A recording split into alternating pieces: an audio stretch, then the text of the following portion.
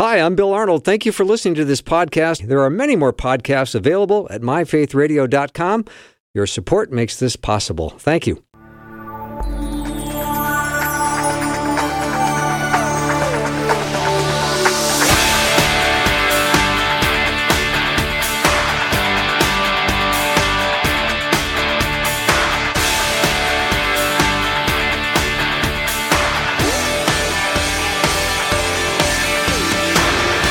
And a warm welcome to the afternoon show. I'm Bill Arnold, and this is what I've got for you this hour. Dr. Alex McFarland is going to join me in just a minute, and I'm looking forward to chatting with my friend Alex, and then Dr. Greg Bourgond is going to talk about why God disciplines the ones he loves. Isn't that wonderful that he loves us and is willing to discipline us?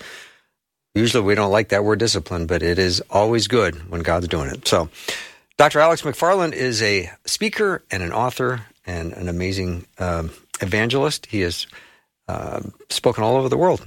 Always glad to have him on. Alex, welcome. Well, thank you, Bill. How is your day going, brother? It's going really quite well, thank you.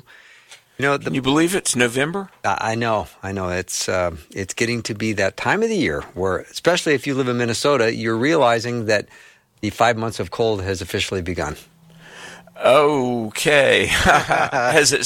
Have you had snow yet? Yep, we've had a little dusting of snow yesterday and enough ground cover that we look out and go, oh, I guess it's kind of winter now. So anyway, not complaining. Always glad that each day is one that we can make a difference for the kingdom. That's what we get to do every day here at Faith Radio. So, amen. Yeah. Alex, the Bible talks a lot about peace, and right now there's such an absence of peace in the world. Jesus is called the Prince of Peace. That's in Isaiah 9:6. Paul refers to the God of all peace in Romans 15:13. And peace is used as a greeting and a benediction. I see that in Luke 24. So what exactly is peace, and how can we have inner peace? Big question. Wow, great question. Yeah. Great question. And, isn't it something that one of the titles for Jesus is Prince of Peace? Yes. Yeah. Peace is the absence of danger and trouble and conflict.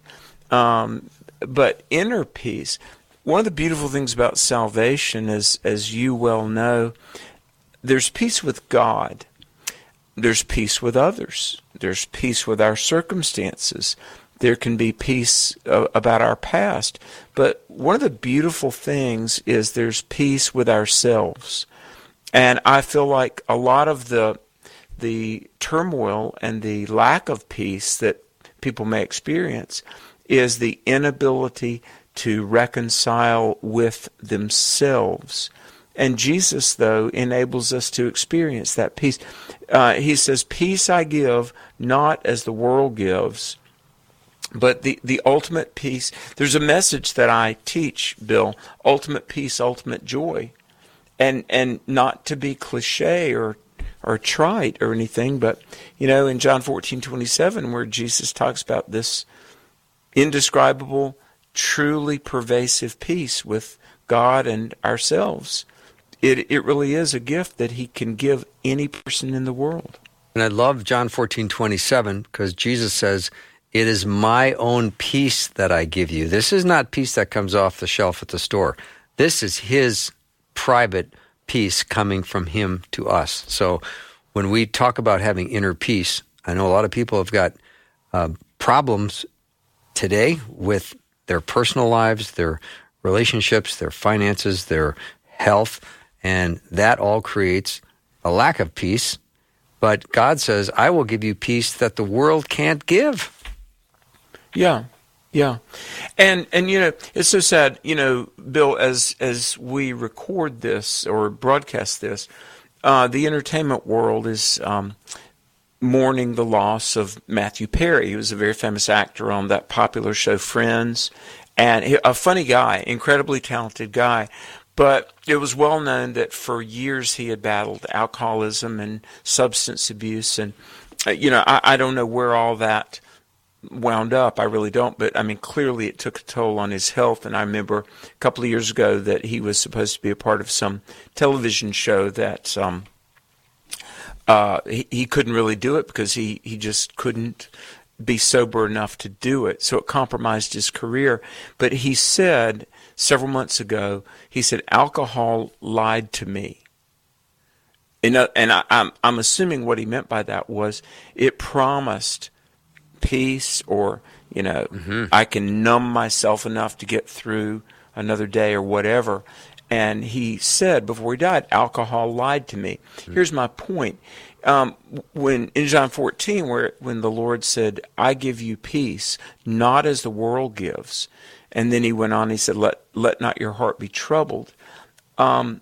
Jesus Christ can give us, no matter what you've been through, he can forgive whatever we've done, but he can heal whatever we've been through. And Jesus truly can. This is not just religious cliche or something, but a peace and a resolution and even a joy and fulfillment and satisfaction that you're just not going to find anywhere else. No bottle, no pill, nothing in this world can give you the peace that Jesus Christ gives. And it's a free gift. Isn't that beautiful? It is. I heard Matthew Perry say that he had a successful career, and he said, I finally got to the point where I could go buy that house that had the pool and everything about it. And he said after 6 months, I'd walk in the house and I'd go, is this it? This isn't making me happy. And I did hear that he made a profession of faith in Christ before he died. So that's praise God. Yeah, because he, I think, had gone through 60 treatments for drug addiction. I think he had an opioid addiction as well as alcohol. Bless his heart. Yeah. So he was a guy that had plenty of demons for sure when it comes to addiction. So, this is the kind of peace that only God can give. And if you're sitting today thinking, my life is turned upside down and I don't have peace, and it feels very legitimate because of what's going on in your life, I want to just pray that God will meet you in your time of need and that he will give you the peace that he promises from John 14:27. Yeah. I'm really going to show my age here, but you mentioned that he said, is this all there is? There was a singer many, many years ago named Peggy Lee. Sure. And she was kind of a big band jazz singer. And she had a song. I was just a little kid, and it would be years before I understood what this meant. But she had a song in the late 60s called Is This All There Is? And it kind of goes through, and it's like, I wanted to find love, and I did. And then I thought, is this all there is? And I wanted to succeed and have money, and I did. And I thought, is this all there is? And see, that's... let me just say this, Os Guinness. You've probably interviewed Os Guinness, haven't you? Several times, yes. Brilliant guy. I was with him in Washington for an event back in September. He's a living treasure of Christianity and wisdom. He's kind of almost like a C.S. Lewis sort of figure. But he wrote a book back in the 80s called The Dust of Death. And there's a chapter called The Striptease of Humanism. And what Os Guinness meant by this, just like, some illicit performance is really a tease and a lie.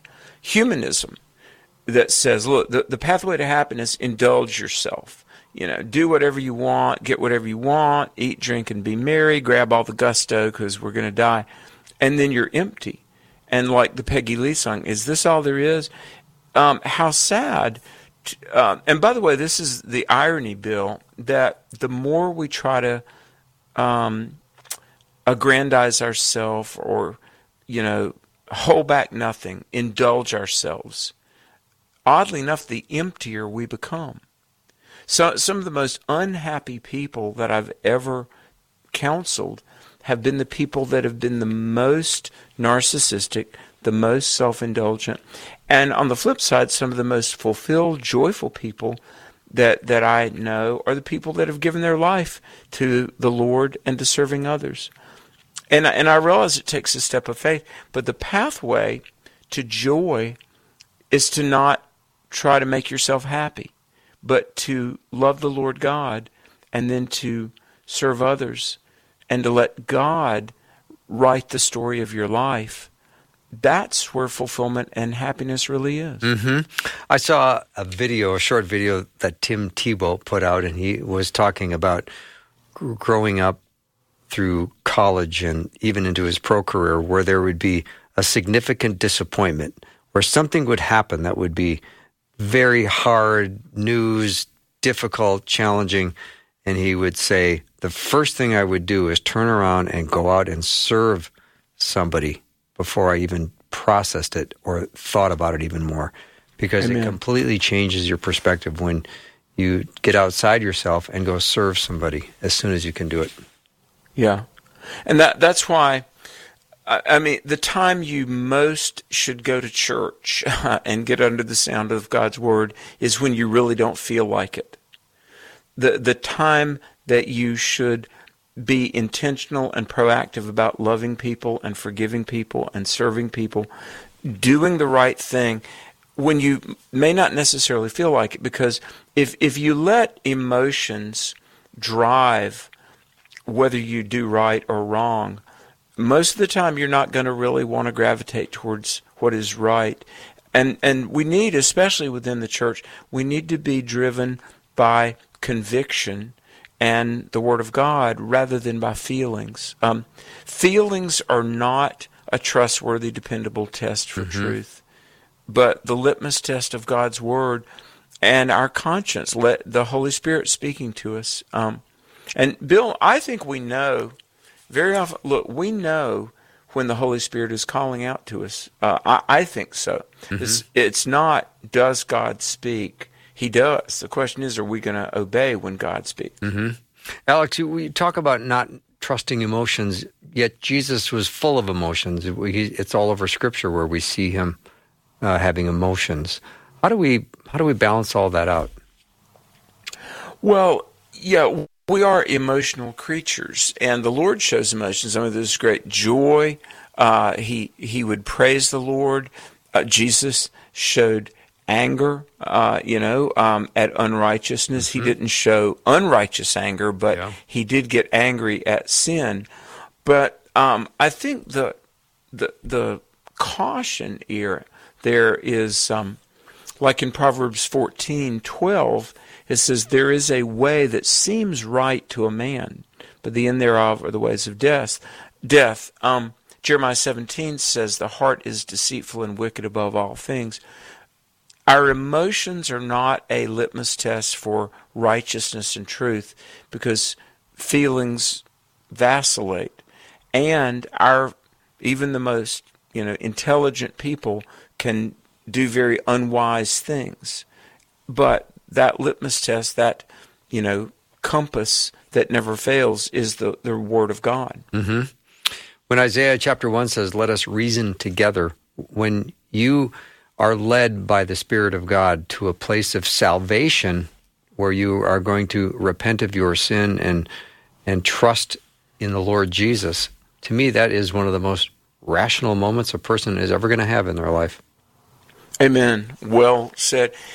And that's the irony that a lot, in the last decade, and you and I have talked about this on many times, many occasions, but there have been a lot of atheists in the news, like Sam Harris or Christopher Hitchens or Richard Dawkins or, Daniel Dennett or Bart Ehrman.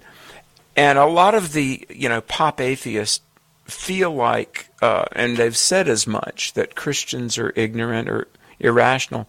But I'm with you, Bill. I mean, the most rational thing you'll ever do is to acknowledge your accountability to God, confess your sin, accept the payment that He has, graciously made provision for, Jesus.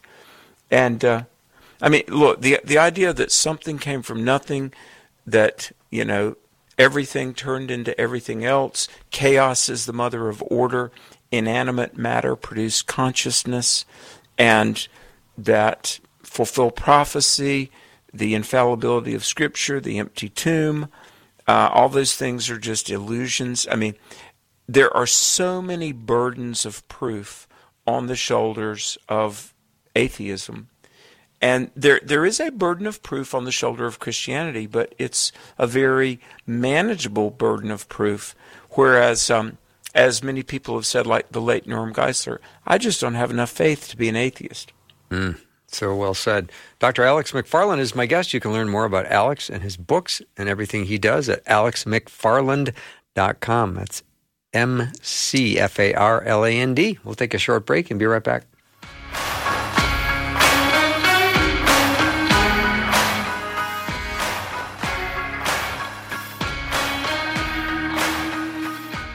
When you sponsor a child in need, you change their life. Your child learns that God loves them more than they can imagine and that He has special plans for their life. Your child gets help with school and is taught leadership, life skills, and how to overcome poverty and succeed. Your child gets nutritious food and vital medical care that often saves lives. You might not be able to change the world, but for one child, you can change theirs. Meet the kids. Find your child at myfaithradio.com.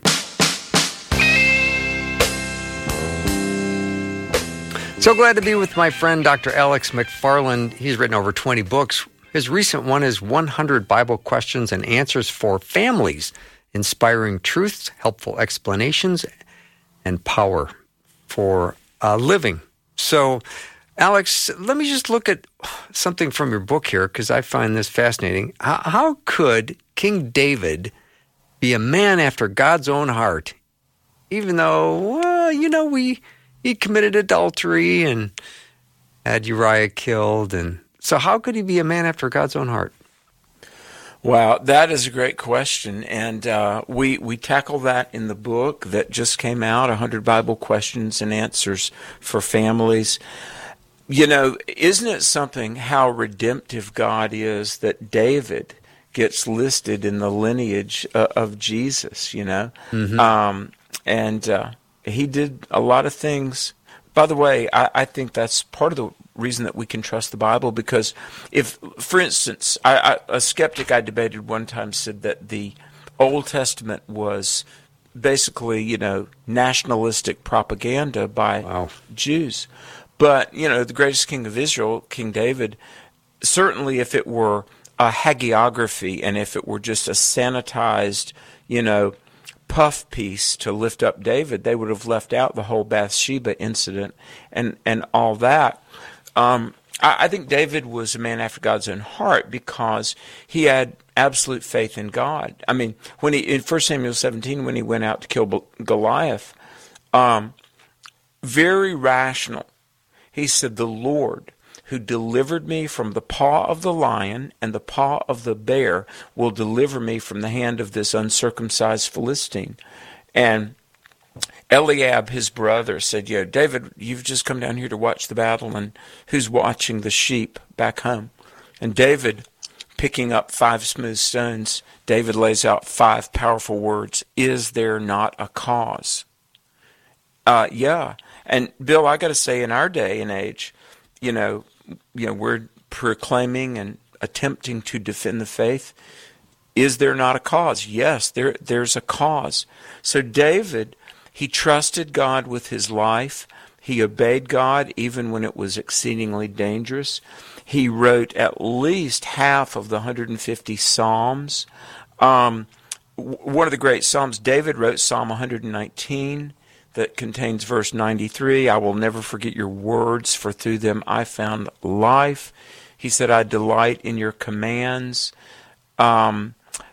So, he danced for joy. He didn't get to build the temple. He did bring the lumber to the job site. King Solomon did that. But in spite of his sin, he was forgiven. And he could legitimately be called, as he was called in Acts 13, a man after God's own heart. So good. Dr. Alex McFarland is my guest. Alex, how can I know if I am truly saved? There's someone that needs to hear this today. Well, 1 John 5:13. 1 John 5:13. These things are written to you who believe, that you may know you have eternal life. That's K-N-O-W, certain knowledge. Now, if somebody is listening, Bill, and they're not for sure, and they say, I don't know. Well, you can make sure. Here's a verse I love, John 6:40. So let me ask you this, then I want to recite this verse. Okay. Do you understand that God loves you, and Christ died for you, and Jesus is God's Son? He rose from the dead. And so you understand that when he went to that cross, and the appropriate measure of God's wrath that you and I deserved, Jesus suffered and died and rose again. All right. John 6:40, here's what Jesus said. Whoever sees the Son, S-O-N, and believes in him will have everlasting life, and I will raise you up at the last day. So to see the Son means to comprehend, to understand Jesus is who he claimed to be. He died because he loved you. Bill, every one of your listeners, Jesus died because he loves them. And if they would put their faith in Jesus, and the word faith means trust, and just call out and believe in him. Mm-hmm. You know, I got to tell you this, like 6 weeks ago I went to Mississippi. We have a donor there, and our ministry, we have to raise like $700,000 a year. Just found out for our 7 youth camps next summer, I'm going to have to raise $36,000 more than we raised this year, but that's okay. Big number. Because we had 1,200 kids come to the camp, and 300 got saved, and so God provides. But we have to go and ask people for help, right? So I went down to Mississippi. There's a man, he has some steel mills, and he's very wealthy, and he's very godly. But I was really intimidated, and I sat down, and I'm kind of beating around the bush, and he said, Alex, what would you like me to do for you? And I'm hemming and hawing, and I'm kind of intimidated by this wealthy guy. And he said, ask me what you want. And I'm still saying, well, we do this. And he put his hand on my arm, and he said, Alex, ask me what you want. And I said, well, I need this amount of money. And he said, okay, I'm happy to help you. Bill, I think that's what God is waiting for us to do. Ask the Lord what you need. And to everybody listening, here's the thing. God is for you. God is not mad at you. If you want to make sure that you're saved, then call out to Jesus. He's promised to hear you. Say, Lord, please forgive my sins. Or say, Lord, please help me get my life back together. Or, Lord, help me find a job. Or, Lord, help my marriage get straight. Or help me with my kids.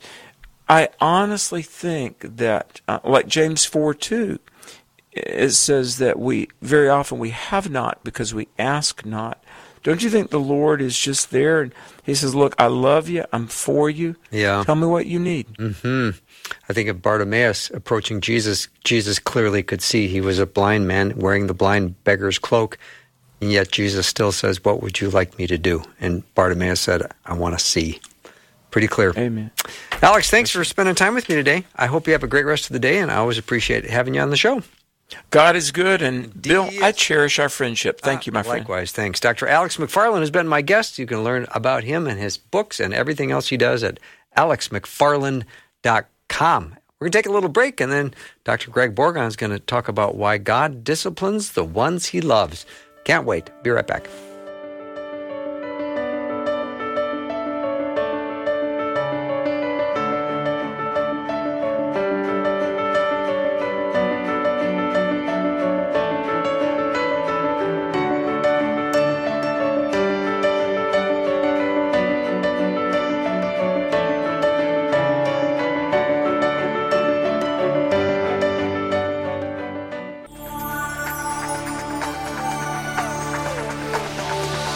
It's the afternoon show with Bill Arnold. Drive time, drive time. Let's get it started.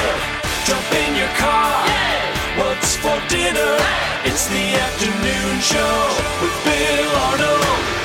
Oh, I think it was a couple of weeks ago on Guy Talk, which we do on Thursdays, we got into a discussion about the wrath of God, which seems to be kind of a hot topic nowadays. There's a lot of teaching pastors throughout the country that would rather not talk about the God of wrath, or they would put it in a light that made God look like he's some angry toddler throwing a temper tantrum and trying to pour out his wrath out of anger. And we were in discussion on that, and we have Dr. Greg Bourgond here in studio to put some more meat on this bone to try to walk through this in a biblical, solid way. Greg, welcome back to the show. Good to be here, Bill. Let's talk about reconciling the wrath of God.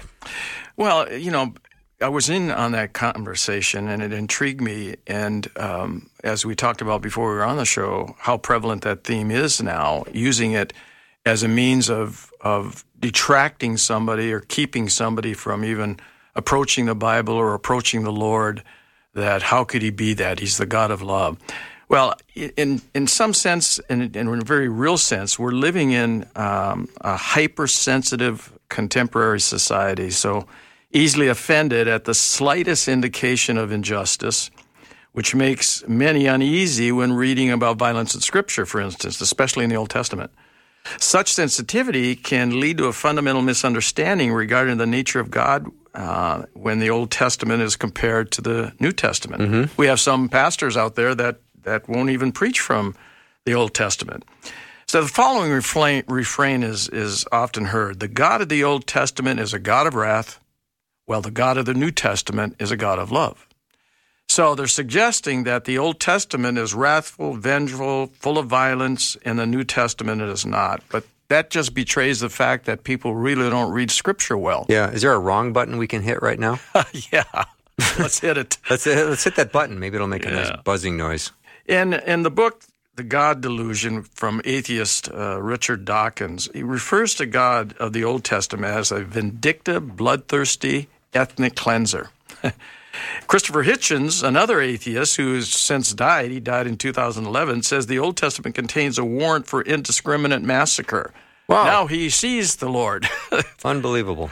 And other critics of Christianity, and some inside Christianity in Christian circles, have leveled similar charges, accusing Yahweh of crimes against humanity. So that's the level that rhetoric has risen to about this issue. So the question is, are these criticisms true?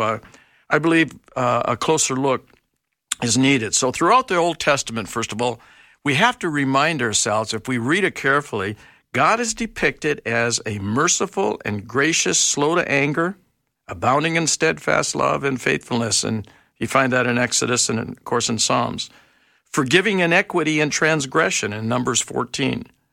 Who will not leave you or destroy you or forget the covenant, Deuteronomy chapter 4. Ready to forgive, gracious and merciful in Nehemiah chapter 9. Good and forgiving, abounding in steadfast love to all who will call upon him, Psalm 86. Your faithfulness reaches to the clouds, Psalm 108. And he relents over disaster. So it isn't just that you see the wrath, and that's what our minds go to immediately, the violent depictions. But if we read the Scriptures carefully, we see even in the Old Testament, God is gracious, he's merciful, he's very, very patient, as we'll see in a few minutes. In the New Testament, his loving and kindness reaches new heights. In John 3:16, which we're well familiar with, God so loved the world that he gave his only Son, that whoever believes in him shall not perish but have eternal life. Yet his wrath is still being revealed. Look at Romans 1:18. From heaven against all ungodliness and wickedness of men who suppress the truth by their wickedness. In fact, the book of Revelation is replete with examples of his righteous wrath against sin and the purveyors of sin. God's love in sacrificing his Son for the sins of mankind is all the more significant when set against the backdrop of his judgments. God's wrath and judgment are poured out against sin. The Lord disciplines those who he loves, it says in Hebrews 12:6, and chastens everyone he receives into his kingdom through the finished work of Christ on the cross. Greg, that's also in Revelations 3:2. I rebuke and punish all whom I love. Yes. Be in earnest then and turn from your sin. Yes. What is he looking for? Is he a vengeful God that's just given vent to his anger? Is he impetuous, as you talked about a little bit earlier? Or is he simply have a different view of sin that we currently have today? Yeah. And how dangerous it is. One biblical scholar puts it this way, Bill. As we read and study the Bible, it becomes clear that God is the same in the Old and New Testaments. Amen.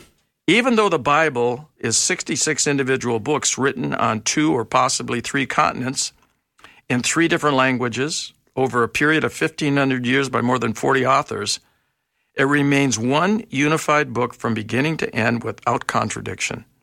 In it, we see how a loving, merciful, and just God deals with sinful men in all kinds of situations. Truly, the Bible is God's love letter to mankind. God's love for his creation, especially for mankind, is evident all through Scripture, according to this scholar.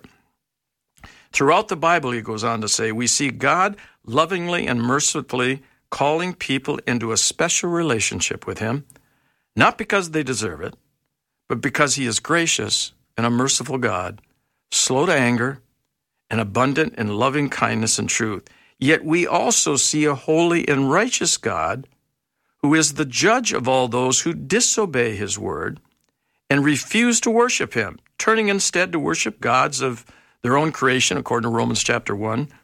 Both the Old and New Testament, he finishes by saying, were given to make us wise unto salvation, according to 2 Timothy 3:15. When we study the Testaments closely, it's evident that God does not change like shifting shadows, according to James 1:17. So, how does one reconcile the violence perpetrated by God as presented so graphically in the Old Testament?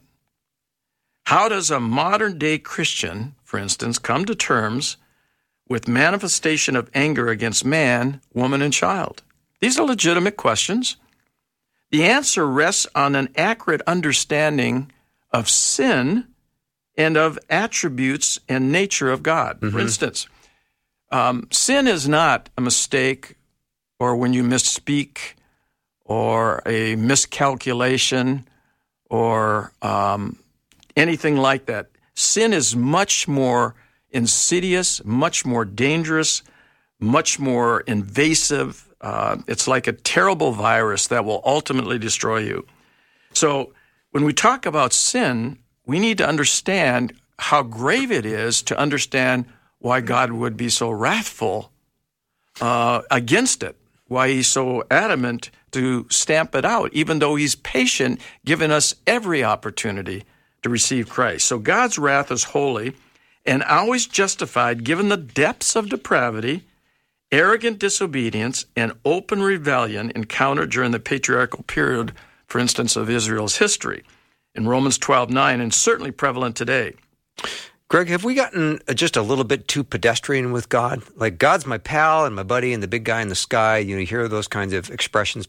People use them from time to time, and you think you don't understand a holy God who lives in unapproachable light. Well, it was J.B. Phillips who said that your God is too small. And oftentimes we want to make him a friend, and he is indeed that, but he's much more than that. Way more. Way more than that. We have to understand he is our creator. So God is holy and cannot embrace sin. Only the blood of an innocent lamb can cover sin in all of its displays. He alone can judge the world of sin. When sin, and you've heard me say this on your show before, Bill, when sin goes unabated, its shrill voice grows louder. When you treat God, like you just mentioned, as a friend, then it's easy to go ahead and disappoint your friend, thinking the friend is still going to be your friend. And so you're cavalier about some of the things you do and say because you're banking on the fact that this person is going to remain your friend. But when sin goes unabated, its shrill voice grows louder. Left unchecked, now this is important, it can only ruin a human being. It cannot only ruin a human being, but destroy a culture, devastate a nation, and corrupt all creation. Wow. That's how serious sin is. We're watching that in real time. Yes, we are. Yep. God's attributes and nature, when it comes to that, justifies his actions. He is holy, he's righteous, he's just, he's eternal, he's sovereign, he's unchanging, he's all-powerful, and he's all-knowing. He's not you and me. No. His holiness alone separates him from all moral defilement and abuse, and in fact is hostile to the immoral acts of mankind. So because of his nature, especially his holiness and knowing all, past, present, and future, his judgment against nations and groups of people can be better understood, I think. So the case that's often brought up, and there are many in the Old Testament of nations that he completely destroyed. Because that can be troubling for people when they Sure hear these stories and they think, well, how would God allow that? Like the destruction of the Canaanites. Maybe you'll talk about that. Yeah, let's do that. The destruction of the Canaanites is often cited, for instance, Bill, as evidence of God's cruelty, resulting in justification for abandoning the faith by some. Along with the Canaanites, other nations also received God's wrathful judgment. So are the critics right? How could a truly holy and loving God command and give instructions for a wholesale slaughter of an entire people? Well, let's look at what Scripture says. Deuteronomy chapter 20, verses 16 through 18. But in the cities of these peoples that the Lord your God has given you for an inheritance, you shall save alive nothing that breathes, but you shall devote them to complete destruction. The Hittites and the Amorites, the Canaanites and the Perizzites, the Hivites and the Jebusites, as the Lord your God has commanded, that they may not teach you to do according to all of their abominable practices that they have done for their gods, and so you sin against the Lord your God. Okay. So there's the reason for it. Mm-hmm. When juxtaposed against the seriousness of those abominations, which we have to, in the case of the Canaanites, he was merciful and patient for over 400 years before he leveled judgment on them. Mm-hmm. In Leviticus chapter 18, verse 24 through 30, do not make yourselves unclean by any of these things, for all of these, the nations I am driving out before you have become unclean, and the land become unclean, so that I punished its iniquity, and the land vomited out its inhabitants. But you shall keep my statutes and my rules, and do none of these abominations, either the native or the stranger who sojourns among you, for the people of the land who were before you did all of these abominations, so that the land became unclean, lest the land vomit you out when you make it unclean, as it vomited out the nation that was before you. The passage goes on to say, for everyone who does any of these abominations, the persons who do them shall be cut off from among their people. So keep my charge never to practice any of these abominable customs that were practiced before you, and never to make yourselves unclean by them. I am the Lord your God. So in essence, it isn't that he came out of the dark and decided to obliterate these nations. He had warned them again, and again. Mm-hmm. He did it through prophets. He did it through some people who were even unbelievers, and warned them repeatedly. Yeah, because he always was seeking their repentance. Yeah. This is not capricious destruction. No, absolutely not. So let's look at the nation of Canaan more closely. God was indeed justified in his judgment, Bill, and wrath for the following reasons. Mm-hmm. So, Greg, let me just say, I want to make sure we give plenty of time for this, looking at the nation of Canaan more carefully. And to do that, I feel like now is a good time just to take a quick break. Sure. And we'll come back and we'll pick up there. We're talking to Dr. Greg Bourgond. We're discussing reconciling the wrath of God. I think you've heard a lot going on in the world today about this angry God and God's wrath, and we need to understand it biblically, and that's what Greg's helping us do. We'll take a short break and be right back.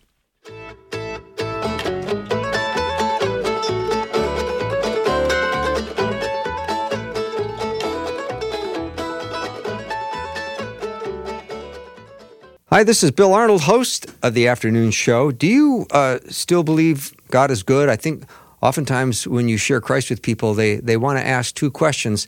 Is God good, and can God be trusted? So do you believe he cares about the condition of you and your life and your soul, and do you think he still answers prayer? Well, I promise Susie Larson is going to help you wake up to the goodness of God and point you towards healing and wholeness. If you're in for an adventure of a lifetime and to be used by God, just text the word GOOD to 877-933-2484 to get encouraging texts, prayers, and devotions from our own Susie right to your phone. Connecting faith to life, Faith Radio.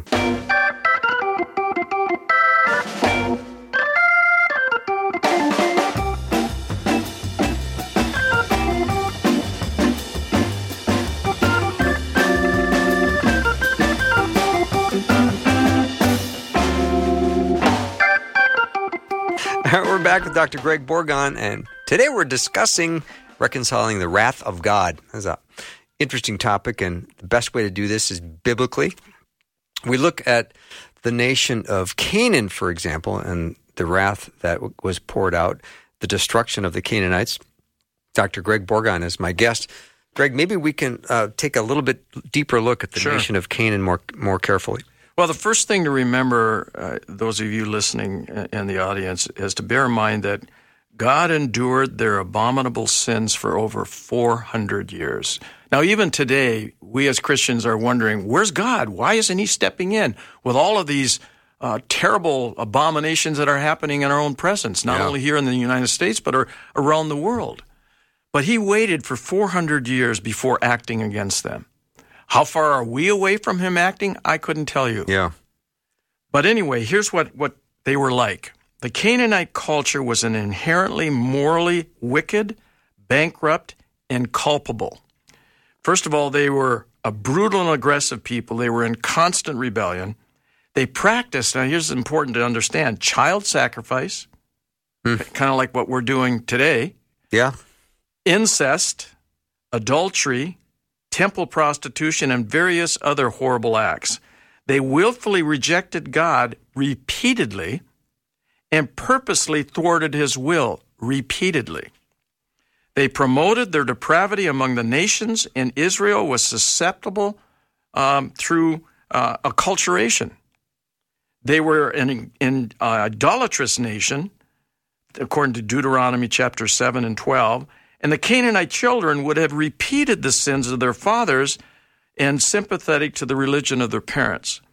So that's the nation that he was dealing with. But for 400 years, he endured their atrocities.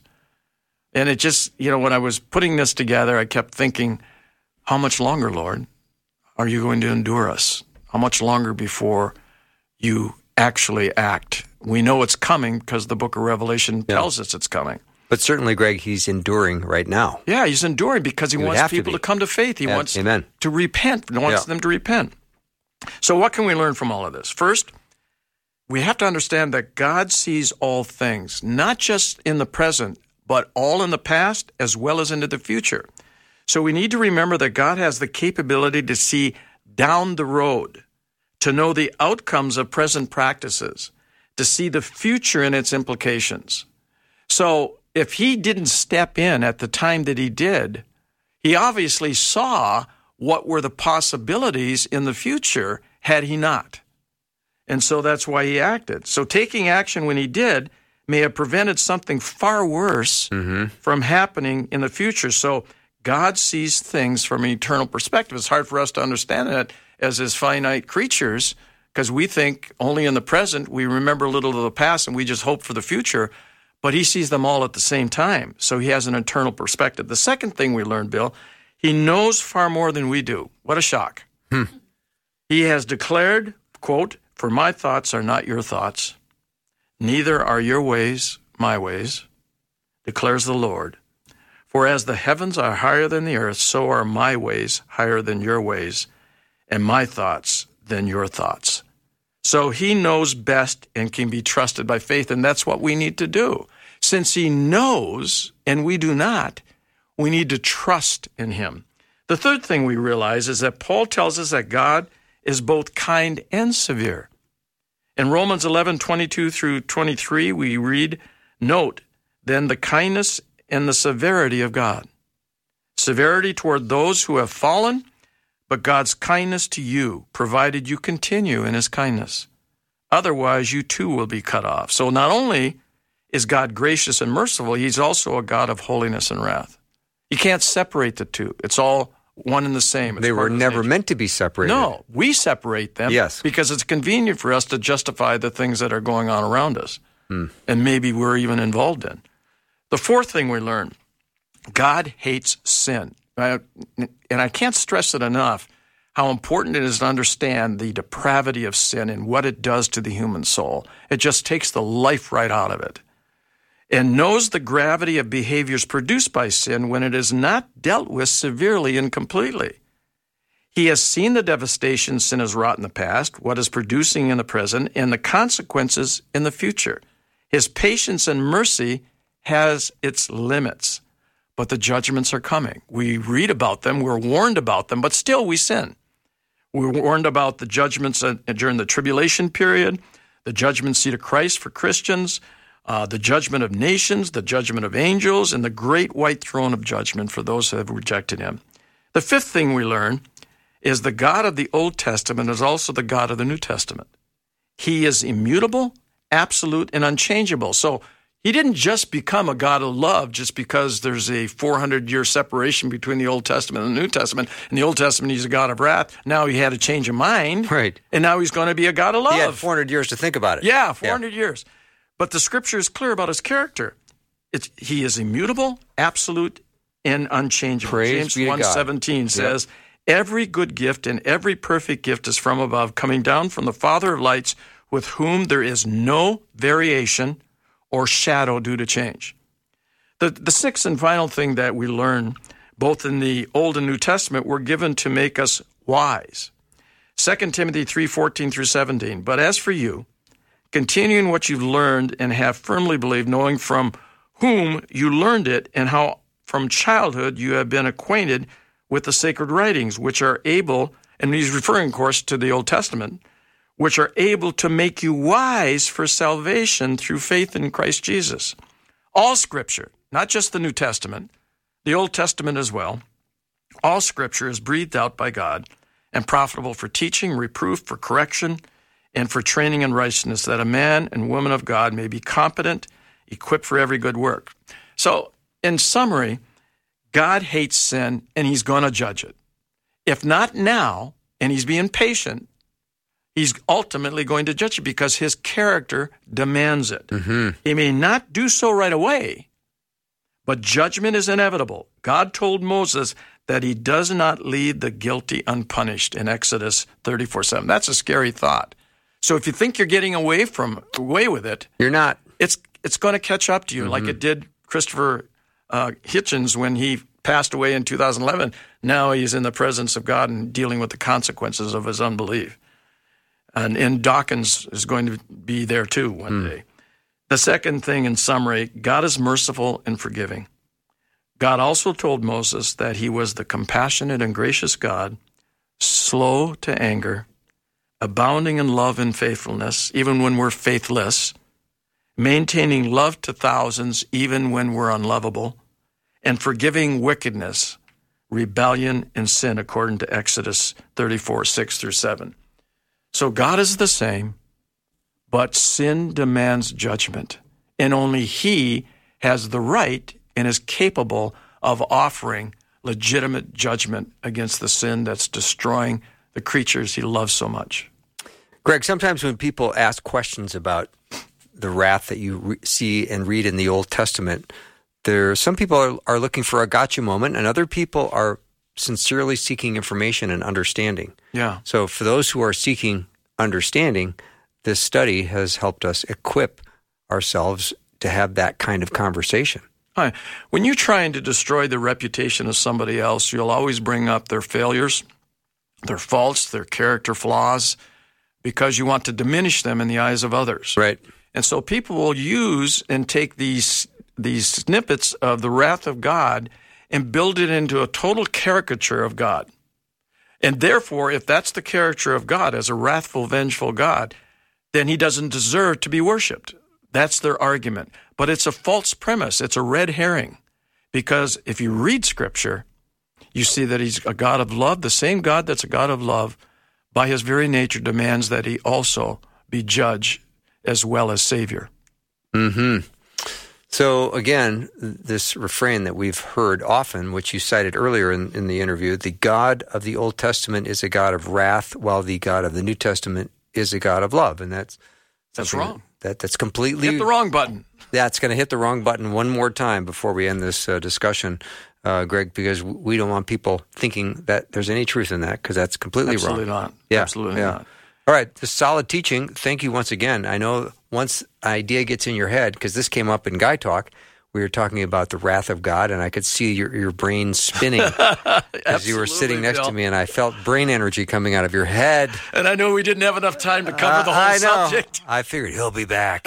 He'll be back with more teaching. And here you are. So thank you very much. My privilege. Always nice to have you on the show. Dr. Greg Bourgond has been my guest. You can learn more about him at heartofawarrior.org. He's got a number of resources there. He's got a whole department at his website called Books. He's got a number of books. You can check it out. And we're going to take a little break, and we'll be right back with lots more.